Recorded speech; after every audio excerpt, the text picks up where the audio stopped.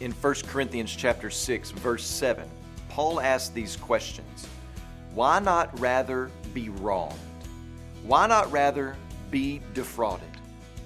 In verse 7, Paul, for a moment, zeroes in on the one who has brought charges. There's an issue going on in Corinth where people were taking trivial matters to the courts. And Paul asks the plaintiff, and he says, "Bro, why did you do it? This is a big loss for you and the church in regards to your witness for Christ. Just take the loss. Hold loosely to the things of this world. Don't show everyone that your treasure is on earth. Live as if your treasure is in heaven, where rust and moth cannot destroy it. No one can defraud you there."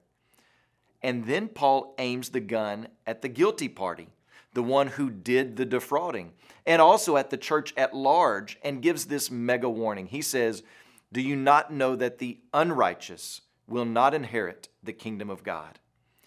At this point, Paul is giving a foreboding warning to that professed brother who defrauded another brother.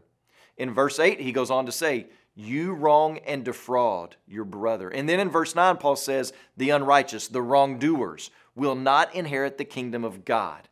In other words, if the persistent pattern of your life is the love and living out of sin, you will not inherit the kingdom of God. Is Paul saying that this man, this wrongdoer, will lose his inheritance?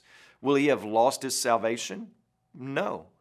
He's saying that if this man's pattern of life continues in that particular trajectory with no repentance, then his name was never written in the will in the first place. The unrepentant and persistent actions of this wrongdoer's life proves he was never in line to inherit the kingdom of God.